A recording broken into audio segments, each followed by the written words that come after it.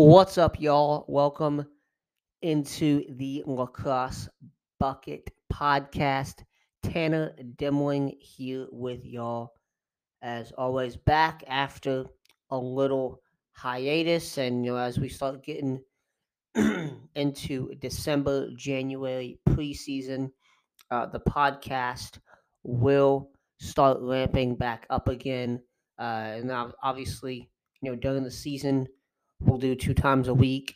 Preseason, I'm kind of going to aim for maybe one a week over the next few months, but we're back in full throttle here in the podcast realm. On today's show, mailbag exclusively, which I think last year when I kind of relaunched the podcast, had said no Sundays mailbag. So gonna do mailbag today. Here on Sunday, November 14th, when I'm recording this. Do a Sunday mailbag episode here. Um, might not have another episode out for the next few weeks, but certainly once December hits, we'll be going weekly. And we'll do, whatever, talk about some other stuff, and then mailbag on the back end, and that'll kind of be the how we go until that first week of the season hits.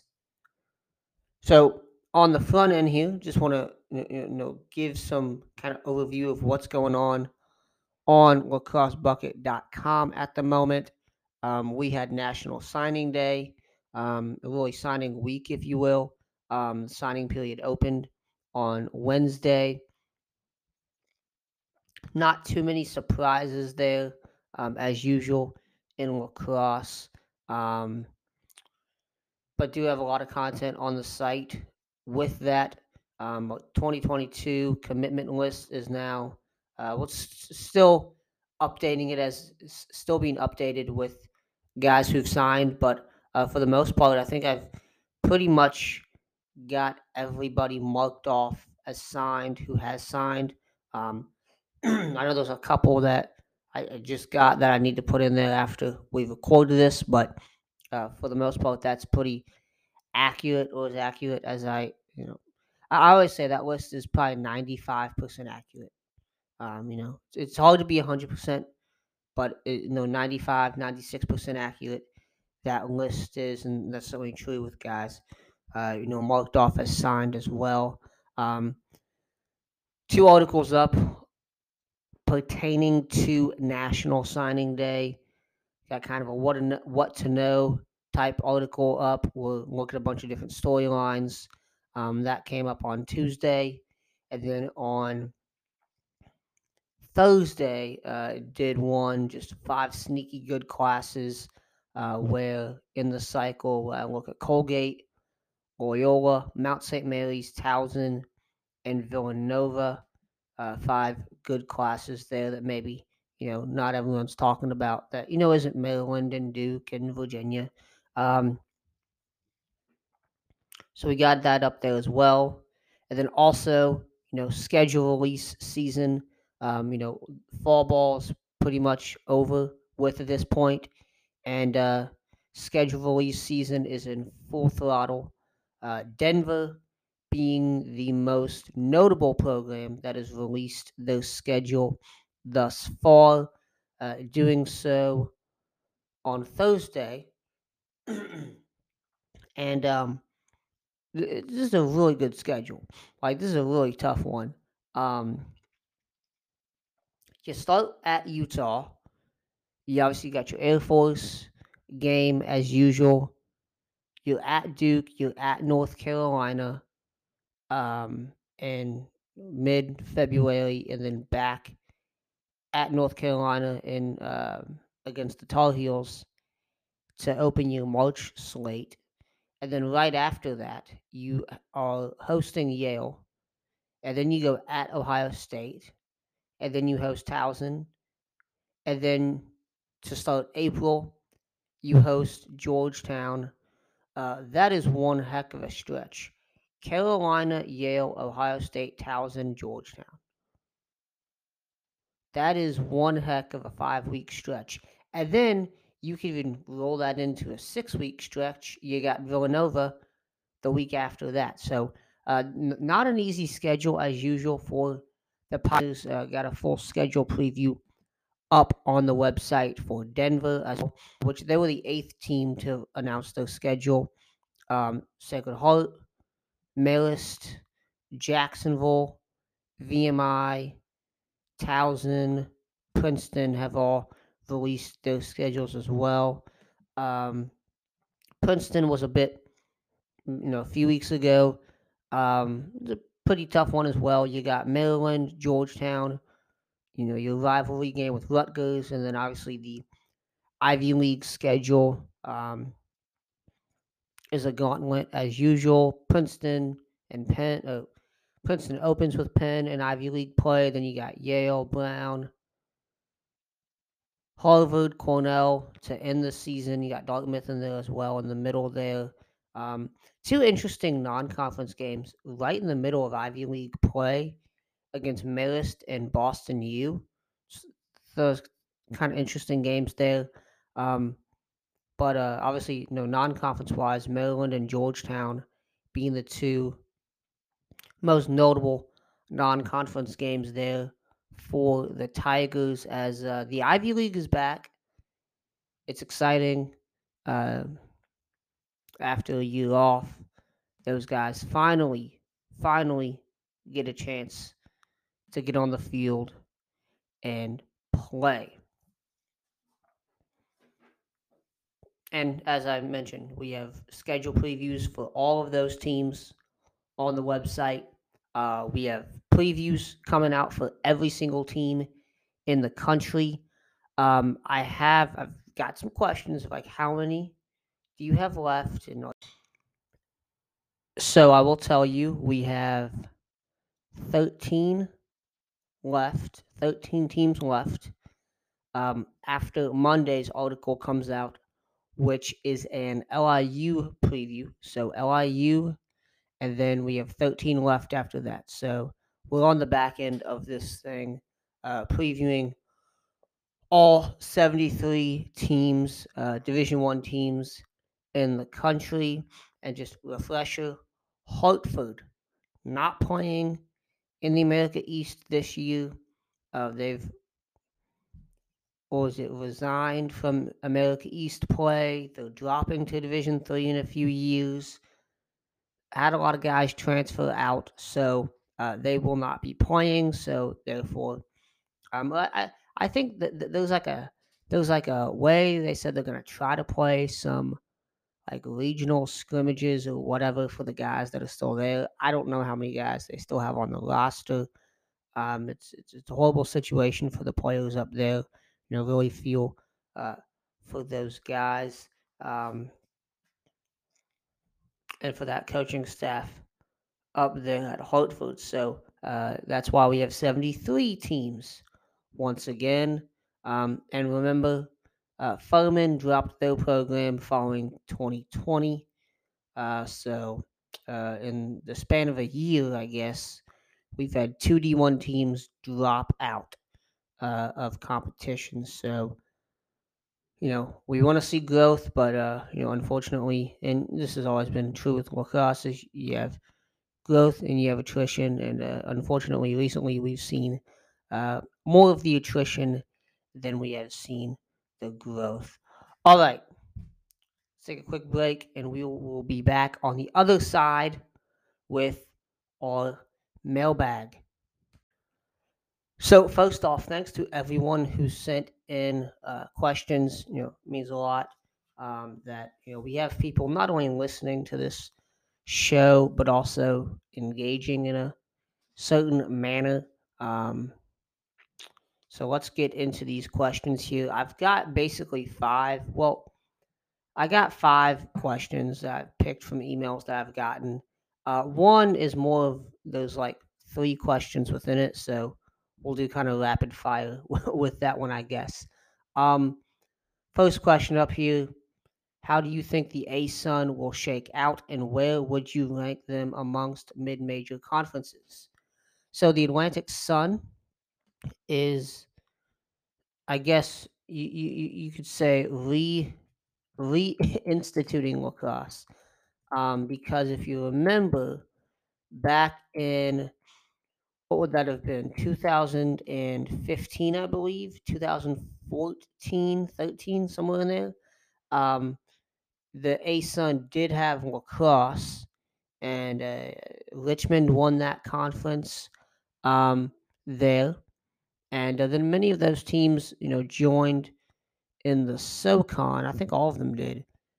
Joined in the SoCon, and you had that deal where the ASUN has women's lacrosse and the SoCon has men's lacrosse, and that's how it was. Well, now the ASUN has added lacrosse back. They took Air Force and Bellarmine from the SoCon. Bellarmine is an ASUN member now in everything with the move to Division One in all athletics. And then the ASUN has also taken Cleveland State, Detroit Mercy, Robert Morris, and Utah. Utah, Cleveland State were independents. RMU was an independent last year after leaving the NEC, and Detroit Mercy comes over from the MAC. Interesting conference that it is there. And also, I will add Jacksonville. Jacksonville is a ASUN member in everything but lacrosse.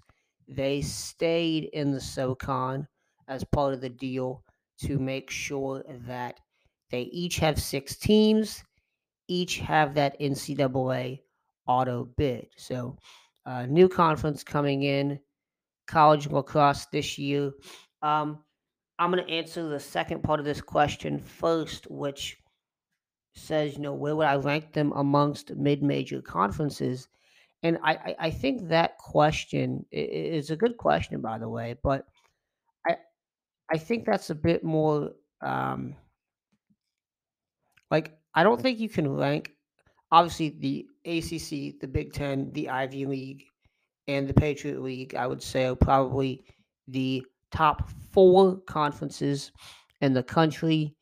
And then below that, it's like, okay, which one is better, the America East, the CAA, or those next two? And it kind of flip flops from year to year of who's where. Um, I think the ASUN, I think you rank them kind of at the bottom with the NEC and the MAC.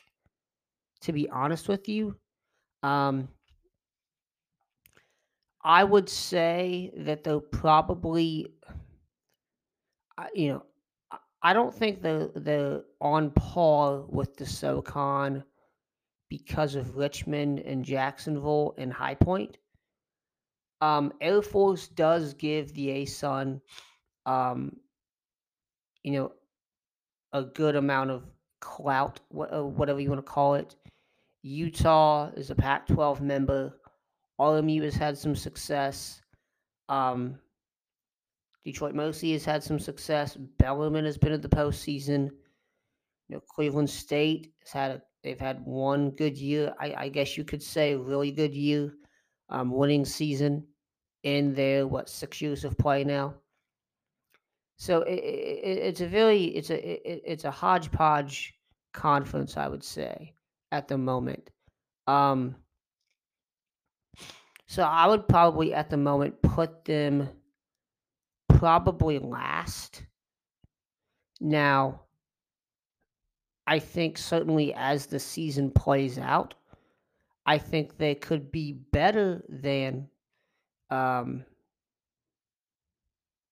they could show themselves to be better than a conference like the MAC, maybe top to bottom, more competitive top to bottom, and same with the NEC. But really, when you get to some of those lower conferences, I don't think there's really not that much of a difference. So it's very hard to rank conferences. But at the moment, I would probably say they're the worst conference in the country. Now, that's subjective, and that could very much change as the season goes on. As I said, the SoCon, the NEC, the MAC have been the lowest conferences really in recent college lacrosse history, and I think the ASUN is just adds to that lower level, mid major college lacrosse landscape. So very well. The within that mixture, I'd put them at the bottom right now. But again, like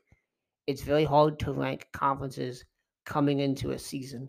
It's very easy. It's much easier to do so at the end of a season, per se, and especially coming into a season after last year because we had the MAC play conference only. The Patriot League did uh, conference heavy. The NEC, some teams played non-con, some teams didn't. So the SoCon played normally, as everyone should have. Um, so it's very very difficult to gauge that at this moment. Now, how do I think the ASUN will shake out? I said I think Air Force, the Falcons are probably the best setup um, to be the top dogs from the get go. I think Utah is very close behind them, as well as Robert Morris. I would probably put Bellarmine as that next team there. So if we're talking about what's the conference tournament going to look like, if I'm saying it from right now here in November, Air Force, Utah, RMU, Bellarmine, I would say are the top four. Detroit Mercy, Cleveland State, I'd put as 5 and 6. Now, look, I don't think there's that much of a gap between Detroit Mercy and Bellarmine and Cleveland State and Bellarmine, to be honest with you as well. So, uh, you know, and then also, like, you also have to add in the fact Utah and RMU both have new head coaches.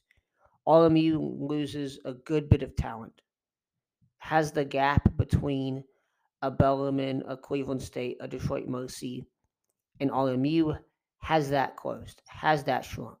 The gap was never that big to begin with, has that shrunk. So, I definitely think Air Force, Utah, I'd put as the top two.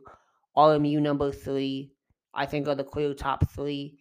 And I think those next three, I'd say Bellarmine's the best out of that bunch. But hey, we could easily see Detroit Mercy hopping up in there, Cleveland State hopping up in there as well. So, but right now, Air Force, Utah, RMU, Bellarmine is what I'm betting on is going to be the ASUN Conference Tournament in 2022. Second question here: Notre Dame, can they win the ACC championship weekend? Contenders, does Corrigan get his first title? Okay, that last part, I don't know. I don't know if at this moment I'd put Notre Dame as the best team in the ACC. They're certainly going to be a good team. Like, they're going to be really good. When you look at all day return, Pat Kavanaugh, obviously the most notable member there. My biggest question for them, and then obviously, Griffin Westland, Eric Dobson, um, Quinn McCann. I think that midfield is going to be very, very good again. Um, I don't exactly know how many fifth years are coming back for the Irish. I don't have that in front of me at the moment, but um, I do know they do lose some very, very talented players, especially concerning at the faceoff dot with Gallagher leaving, Kyle Gallagher and Charles Leonard. So what's that face-off dot going to look like? And then you also lose some pieces on the back end as well. However, they do pick up some pieces on the back end. Jason Reynolds, and then you also pick up Oh, you return Ross Bergmaster there, and then I guess Alden Cohen could return. I'm not 100% on that. I don't have the list of returnees up in front of me at the moment.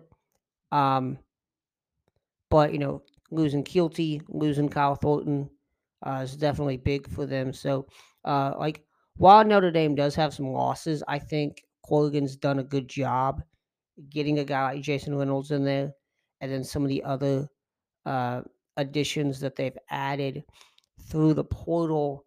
I think they've been very good in that, going and getting some of those guys to really address their needs.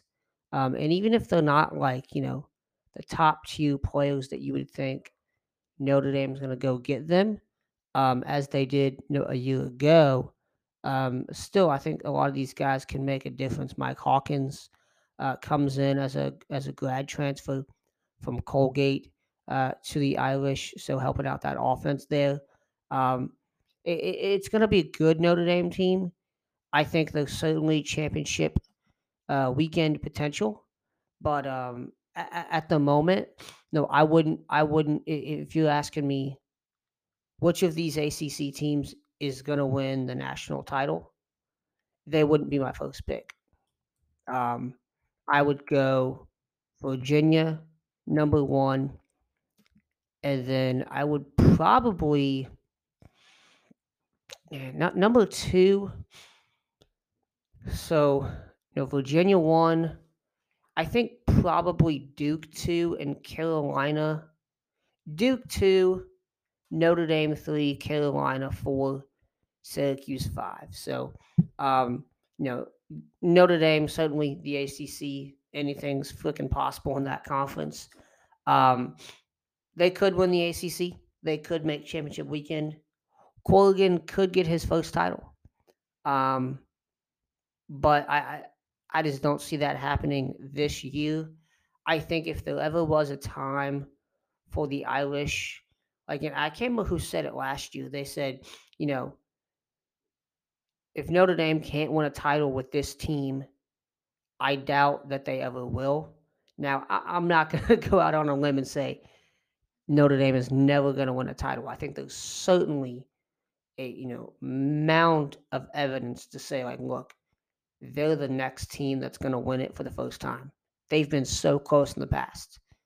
And hey, you might be like, could do it in 2022, but for me, I just don't see it. Um, I can see them winning the ACC, certainly, certainly. But as far as national championship, I just don't see that at this point. Um, Third question here: Michigan showed, reading the question here, Michigan showed a lot of promise last season. Do you think that was a fluke due to scheduling, or can they build on that in 2022? Well, they can certainly build on that.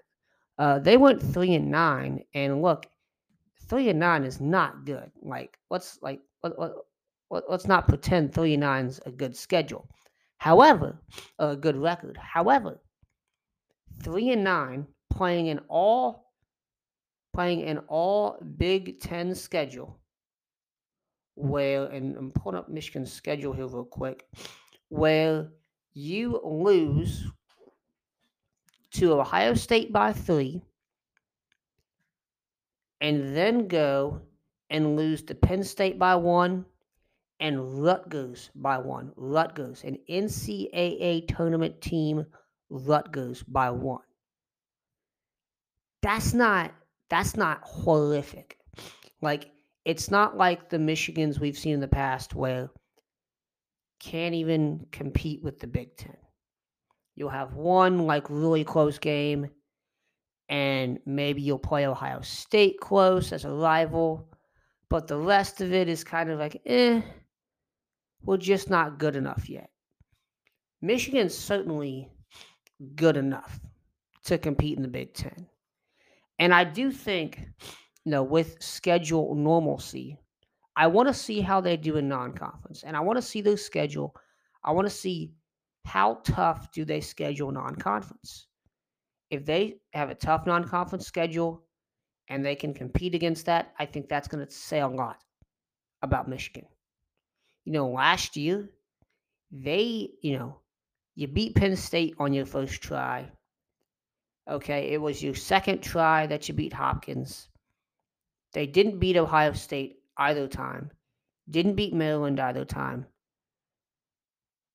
You almost beat Rutgers that second time. Oh, excuse me, they did beat Ohio State. They beat Ohio State um, in the final game of the season. Excuse me. But then which was in the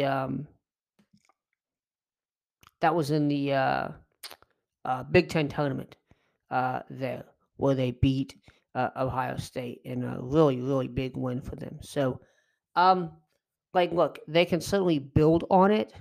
Now, if you're asking me, Big Ten's going back to that normal schedule, whatever. Actually, I think the Big Ten's going to have everybody make the tournament again, from what I saw on the website. I could be mistaken by that, but actually, you know what? Let's look this up right now. Big Ten tournament lacrosse 2022. So, yeah, it's definitely. Let's see, pulling up here. It's definitely possible for quarterfinals, number 3 and 4 seeds.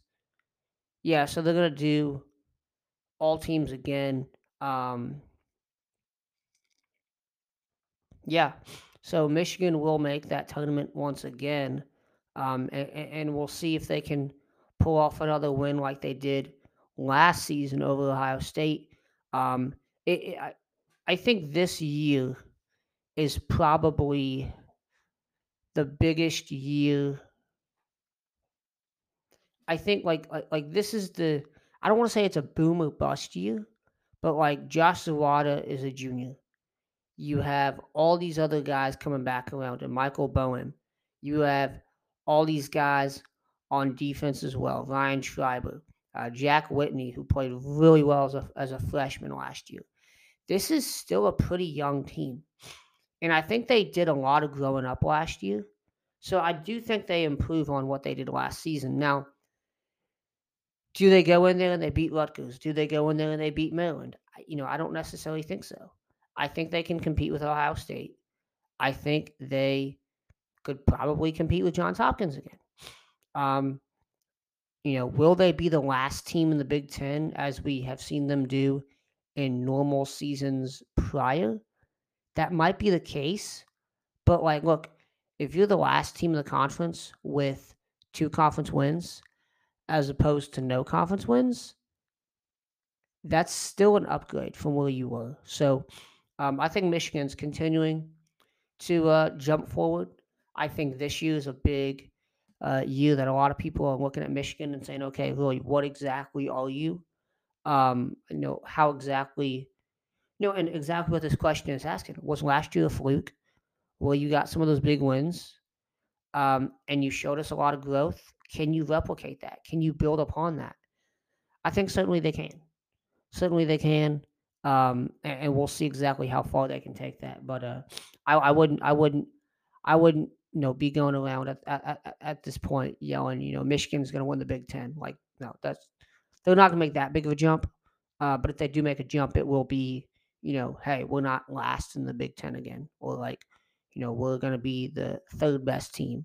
Is probably the highest I would go in terms of making a jump. And that's only if, Penn State doesn't bounce back, Hopkins doesn't bounce back, Ohio State doesn't bounce back. I could see that.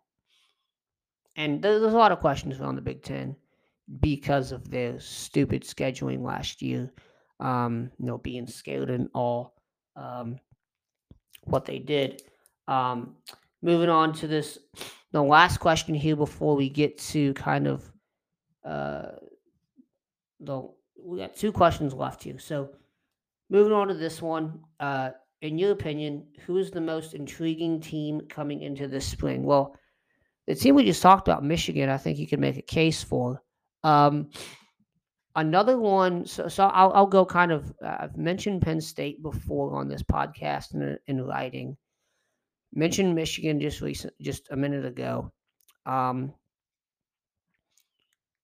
I would probably say, there's a bunch of unique teams. Um, Quinnipiac obviously had their season cut short. I thought they probably could have won the MAC.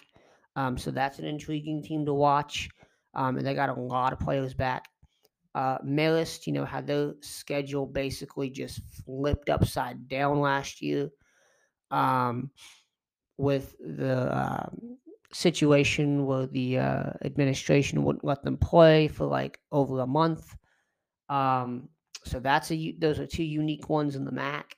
I'd say UMass is certainly another one for me where they didn't really have the best season at all. Like they were expected to be the best team in the CAA, ended up not being so. I think they went like 5-9 or something like that last year. So, those are one of the teams I'm looking to bounce back. Um, Going back to the Big Ten, Johns Hopkins is another one. Obviously, with that new coaching staff there, and then you could say any team in the Ivy League if you wanted to. Um, but specifically to the question, the most intriguing team, I would probably say UMass, and then probably Johns Hopkins second there, and then again, there's a plethora of teams you could put behind them, but UMass and Johns Hopkins for me, uh, you know, teams who I've looked at and have kind of looked at a lot this fall, and I've talked to a lot of people about as intriguing. Those two teams right there, and both of those are intriguing for their bounce back potential after not so good 2021s. This last section here, I mentioned we had one big long listener who wrote in about 5 questions. So, and he said, answer these in rapid fire. So we're going to end on this. Percentage Virginia three-peats. 85%, I'd say. 85%. Might be a little high for some people, but I'd say 85% because we didn't expect Virginia to win in 2019. Didn't really expect them to repeat in 2021. It was obviously, in the air that they could, but wasn't necessarily expected. Everyone's talking about Duke and Carolina in the ACC. Um, so I'd say 85%. Got a lot of questions there, but they've persevered before. I think they can do it again. 85%. Who wins the conference for the first time, St. Joseph's or Boston U? So, for those of y'all who don't know, St. Joe's has been in the NEC title game multiple times, has never won. Boston U has never gotten past the Patriot League semifinals. They got to get over that hump. So I'd say St. Joe's. And I do think St. Joe's can win the NEC this year, with as much as they have back. Um, who wins who wins a game first, Siena or Lafayette? So Siena did not win a game last year. Lafayette did not win a game last year. Lafayette is on a 27 game win streak. Siena, I think, is on an 8-9 game losing streak. Losing streak. Lafayette 27 game losing streak. Siena, it's like 8-9 games now, dating back to 2020, I believe, is what theirs is. Lafayette dates back to 2019. So which of those teams wins the game first? So I'd have to see a schedule, but I'd probably say Lafayette just because of how close they came last year to winning some of those games. And now Siena played a conference only schedule last year in the MAC, and they only lost by they went 0-8 and they lost by an average of 2 goals.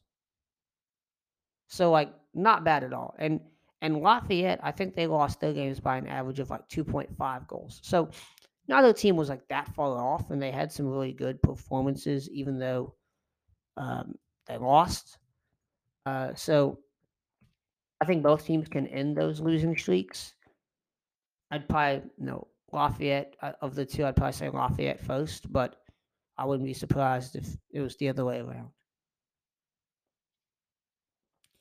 And this question here kind of coincides with the one that I just answered a minute ago about intriguing teams. The team most poised to bounce back. Um, Team most poised to bounce back in 2022. Um, I would have to say I I I would probably lean on the side of if you're talking about bounce back, like teams that didn't exceed expectations last year. Some people look at it and say, "Oh, teams that didn't win a game and whatever." You know, teams to bounce back. I would probably say, "Oh, that's a tough one," because there's so many you could pick, as I just mentioned a few minutes ago. Um, I, I mean, I'll go Johns Hopkins. I'll go Johns Hopkins there. Johns Hopkins.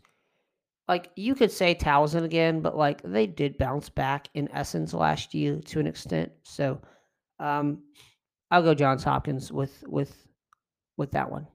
Johns Hopkins bounce back in 2022.